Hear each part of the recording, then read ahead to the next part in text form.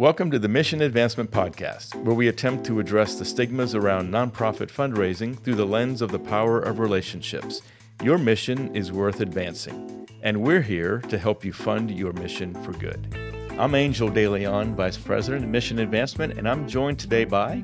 I'm Lacey Young, Assistant Vice President at Mission Advancement. All right. Well, welcome to our listening audience. We have a really good topic, I think, today. It's going to be fun talking about this, not only because it's so important, but it's often one of the areas where nonprofits struggle the most. Absolutely. We're going to talk about how do you set up your board for fundraising success. So one of the things that we often find, and Lacey, you and I have had the opportunity to do some board trainings together. We've been in front of several boards, and it's often the case that they see themselves in one way and leadership sees them in a different way. If you're a leader in a nonprofit organization, you know how critical your board is to your success. They're invaluable, Lacey. I mean, they're necessary. Absolutely. And they play such an important part.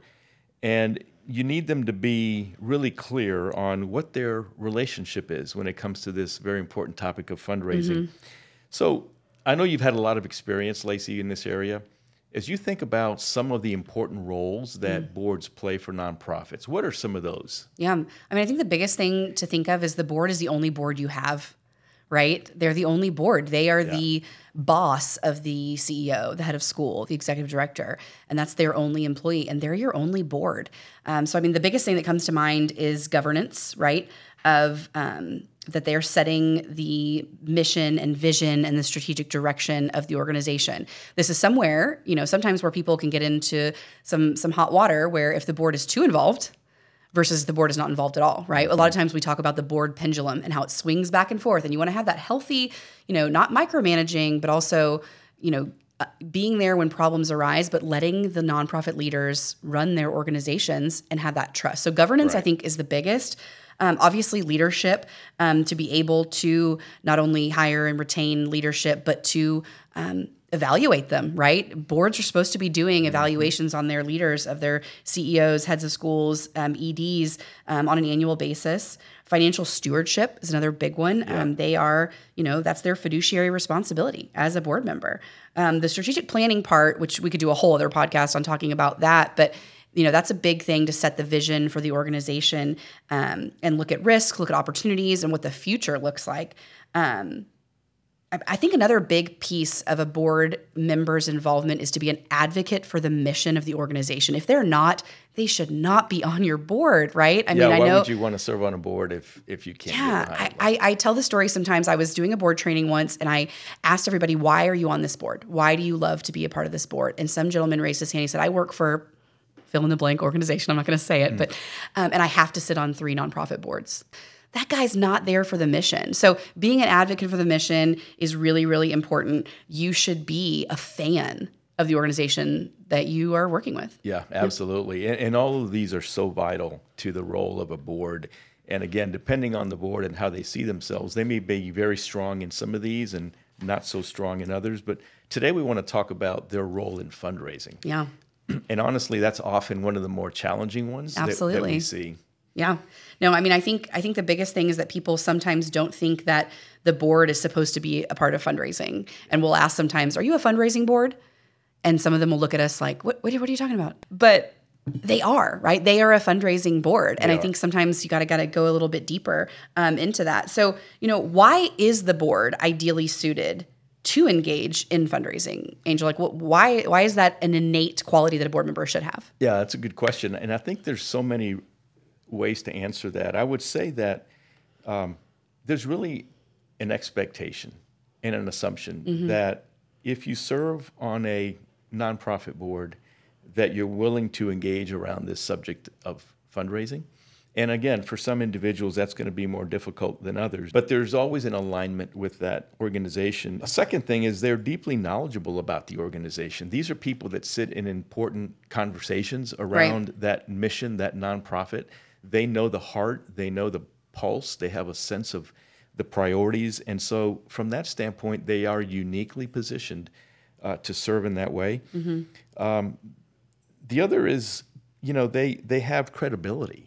Right. And I remember a few times when I was a practitioner, asking the board to make certain strategic phone calls or outreaches to stakeholders. And I remember the feedback would be, they were so grateful that I, as a board member, reached out to them. And so there's that element of credibility that they already have coming into that relationship that really aligns them well. The other is there's an assumption that if you serve on a board that you love that mission, that your resources and your generosity are going to follow from that. Right. And so I think often if you were to ask a board member, are you more comfortable giving to the organization or asking on behalf of the organization? They would probably say 100%, I'm more comfortable giving to the organization. And that does matter. Right. But it can't take the place of the advocacy, as you said earlier, that they can do when it comes to their role in fundraising. Yeah, sometimes they'll have that give or get mentality. It's like if you can't give it, go out and get it, and they get terrified about it because it's so easy to write a check sometimes. That's right. Right. But so use the word terrified, and in some cases it may be that right, like genuine terror to ask. What do you think are some of the things that make boards reluctant to engage in that? Yeah, I mean, I think the biggest thing is fear. A lot of times people will equate asking for money as one of the bigger fears, like public speaking or something like that, because we're told we're not supposed to talk about these things, right? At the dinner table, you don't talk about politics, religion, or money, right? That's right. And we end up talking about all of them. But I think the biggest thing is someone is scared because they feel like they're asking for themselves and they feel uncomfortable because you're not supposed to ask people for money or ask about their finances. So they don't see themselves as fundraisers. They don't see themselves as someone who can do that. We'll hear, oh, I don't want to ask someone that I know. I think it's uncomfortable. How would I know what someone would want to give? Things like that. And, I mentioned this before that, the board is the only board that you have. That's right. And if the board's not doing it, then who's going to do it? So a great analogy that we could use here, when I talked about the board being the only board that the organization has, it's like a parent. That's the only parent that you have, right? Yeah. And so if you're a parent and your kid comes home and they're like, hey, Angel, hey, Dad, will you shoot hoops with me today after school? And you're like, I'm really not a shooting hoops kind of dad. I'm more of a let's do yard work kind of a dad. And so let me know when you want to learn how to mow the grass. No, you're not going to tell your kid that. You're their only parent, right? So it's like that. You can't just say, oh, I'm not good at this one thing. You're on the board. You're part of, I talked about that fiduciary responsibility, the governance. You have to do it. It's a great analogy. It's really, it's kind of silly, but at the same time, it makes a lot of sense. You can't pick and choose what you do when you are the board of an organization because you are making decisions that are not just affecting the term that you're sitting on, but the next 4 years, the next 10 years, the next 100 years maybe of an organization. I feel a lot of times they don't think they're equipped. They don't know how to do it, right? Because they're not trained and they get really scared and they'll say, oh, would you make a gift? End of sentence, right? And then it's up to that donor to say, well, okay, here's $100. Or is that what you needed? I have no idea. Here's $1,000. Here's $25, right? So if they're not equipped to know how to ask and what to ask for, they're scared about it.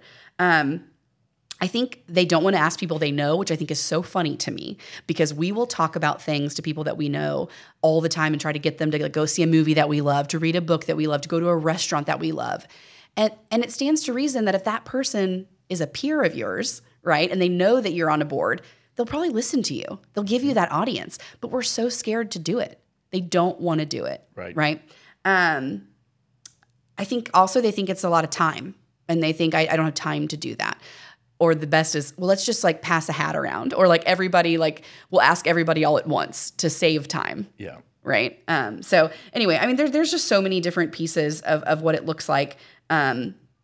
I think one that I heard it a couple weeks ago is, well, we have a director of development.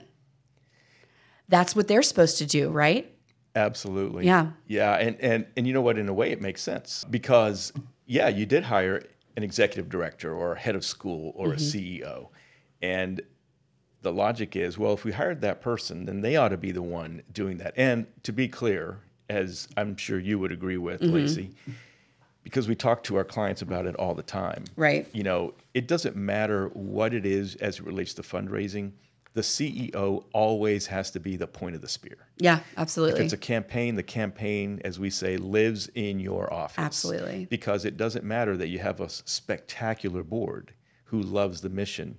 In the eyes of stakeholders, there's an expectation that the CEO will do certain things. And Right. that's true and reasonable to expect. However, it can't be just them. Right. The board can't just abdicate their role in that regard and say, we're going to give it to somebody else. Yeah. They have to be willing to engage in that because they provide a second layer of credibility Yeah. when it comes to that. Yeah, you're absolutely right, Angel.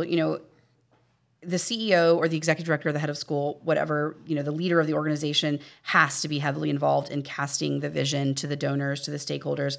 But the board, adds that additional layer. And I think it's really important for us to figure out how do you not only have the right people in the right seats, how do you even get them in those seats, right? So what does it even look like to have the right board members in place? Yeah. I think that's a piece that sometimes people miss. It's like, who wants to be on the board? Raise your hand. Right. That's not the way to enlist board members, right? That's true. Yeah. So let's talk about, as we talk about practical points, what are some things that we can do? And I'll start out with a couple. Yeah. And you can jump in and add some if they come to mind. But I think one of them is, as we always say, begin with the end in mind. As an organization or as an organizational leader, or even as the chair of a board, as you're recruiting future board members, to lead with that. So, Lacey, let's talk about some ideas. Really time to get, practical. Rubber hits the road for those that are listening today who may be thinking, well, where do I even start? I think one of the things that they can consider is start with the end in mind. As you're recruiting future board members, whether you're the CEO who speaks into that, which I'm sure in most cases they would, or the chair of a board, as you're recruiting and enlisting new board members, to talk about that early, to say, listen, there are certain things that are reasonable to expect. Yeah. Attendance, advocacy, lend us your relationships, those kinds of things. Yeah. But one of those has to be, there's an expectation that you will help us in the area of fundraising. Now, our commitment to you as an organization is that we will provide you with training, we'll provide you with resources and support. Yeah. In other words, let's not ask them to do something that may already be uncomfortable and just let them figure it out. Yeah. That's not fair. They won't last long. They won't do well. They won't feel good about the experience. Right. So Yeah. we can provide them with that kind of help. Yeah. The second thing I would say is, if you don't have one, maybe establishing a development committee within your board. And it doesn't have to be a large group. Right. It can be people who have shown interest or maybe an inclination or who are willing to be trained, but it's a place to start. And again, the beauty of that is that they multiply the voice of the CEO or the executive director or the development director in a way that's very unique. And peer-to-peer is so powerful when it comes to those kinds of conversations. Absolutely. And board committees are such a great way as a training ground for future board members, because not everyone on the committee of the board has to be a board member sometimes, right? That's right. So you may have somebody who's on the development committee of the board who is a future board member, and you're grooming them to be on that board. You talked a little bit about, like, what does training and support look like? If you don't give a board the right path and the right playbook into what it looks like to ask for money or to be on a development committee, they may not understand the direction they're going in. They may go off and start asking for something else. We've always joked about, leaning over the fence of, like, hey, coach, we need new tackling dummies. Yeah, or our uniforms looking pretty bad, aren't they? Wink, wink, wink, to get some money. No, what's the full strategy, right? You have to train them on, how do we ask for gifts? What's the need? Making sure that the mission is always at the center of what they're looking for. So that's so important, in my opinion, so that your board is actually doing work that is important and not just busy work. At the end of the day, you want your board members to be engaged, and you want them to accompany you as a nonprofit leader to solicitations, on cultivation visits, on all those things. And if they are not comfortable with it, they're going to say no first and foremost. And they're going to say, like you did before, can I just write a check? I don't want it to be a part of it. Can I just give a gift instead? So I think that's really important for you to, plan out what they're going to do, give them expectations, help them along the way so they feel equipped. That's it. And, you don't want to send them out into no man's land. Again, these are typically accomplished individuals in their own fields of, career. Yeah. But we're asking them to do something that's different. And there's certain assumptions. Yeah. I don't know why that is, but there's certain assumptions around nonprofit fundraising. Right. Here's a couple of others that came to mind. When appropriate and with the proper support and help, asking them to make some solicitations. Yeah. And again, that may be around specific times of the year. So maybe at calendar year end, or if you're a school, if you launch your annual fund in the fall, give them some high probability, wins, if you would, that allow them to make some pretty easy, warm asks Right. that they can experience success with. Yeah. Once they get a win under their belt, they feel exactly. confident. And I've seen that happen, actually. It's remarkable to see it actually happen when they realize, wow, that wasn't as bad as I thought. And people were grateful that I spoke to them and asked them. But I think I would say most importantly is show them success. Oh, yeah. Help them see the value of the time they spent and celebrate it with them. So what would that look like if after your year-end appeal, you met with your development committee and you said, listen, folks, you made collectively 30 contacts. Those 30 contacts resulted in X amount of dollars for a year-end appeal. Yeah. That's remarkable. That's amazing. Help them to feel like they made a dent in the development office's efforts. Yeah. And you'll get them back. Yeah, They'll that's be so back true. for, hey, give me another list. Right. Yeah. So I I think those are practical things. So Lacey, bring it home as we conclude this episode. And this has been good. We could talk for hours on this. Absolutely. Without a question. Summarize this into 3 quick takeaways for our audience today. Okay. I mean, I think the biggest thing, we talked about this a lot, is like start where you are. Don't think it needs to be anything bigger. You don't have to go add more board members. You don't need to add committees all at the same time. But what do you have? Who's in what seat? Have meaningful steps to get them where they need to go, and have a playbook. And that's, I think, kind of, it sounds simple. It's going to take some time, but you got to start where you are. You can't, wiggle your nose or whatever it is, snap your fingers, and all of a sudden you've got this great working board that's asking for gifts and all this stuff. So you have to start where you are. I think the piece that actually should maybe even happen before you start where you are is have expectations. Yeah. You have to set clear expectations. And if it's going to be something to where, they have to be at so many meetings a year, or they have to go to so many events, they have to give a certain amount, they have to participate in a way, let that be clear and set expectations from the jump, because it's going to be a lot easier than if you don't do it, 6 months into the year. Wait, I have to do that? I didn't know about that, right? And then I love, you just said this a second ago, celebrate successes. We want them to feel those wins. We want them to feel like they have a part of it. If they know that they had a hand in not only fundraising success, but seeing the mission in action and funding their mission, they're going to then want to do, like we know they do, talk about it. They're going to share that with their peers and with other people in the organization. We want someone to say, hey, I'd love to be on the board of this organization one day. Not, oh, that sounds like, that's not fun to be on a board. No, we want people to want to be on the board. So to share those successes is really huge. Yeah, well, those are 3 great takeaways. Yeah. And, they're all so important. And you're right. That first one, start where you are. You can't do everything at once if you're starting from zero. Yeah. And even if you have a fully staffed, well-functioning development office, there's always things that can be tweaked as it relates to the engagement with the board. But these are good takeaways for today. Yeah, it's great. Listeners, thank you for joining us today. We hope that this has been helpful. And again, we could talk about this for a long, long time, but we hope that it's been a brief yet helpful segment today to talk about how you can engage your board more clearly and more fully in your organization's fundraising efforts. Yeah, absolutely, Angel. This has been so great. And we want you guys to go visit us at missionadvancement.com, visit our resource hub of our website. A great download that you could go and actually work on today would be our board enlistment planning worksheet. Beautiful. I mean, figure out who are the right people to be on your board. Thank you for joining us for this episode of the Mission Advancement Podcast. Be sure to check out our website at missionadvancement.com for additional content. And never forget that your hard work in nonprofit is changing lives every day. Keep funding your missions for good. We'll see you next time.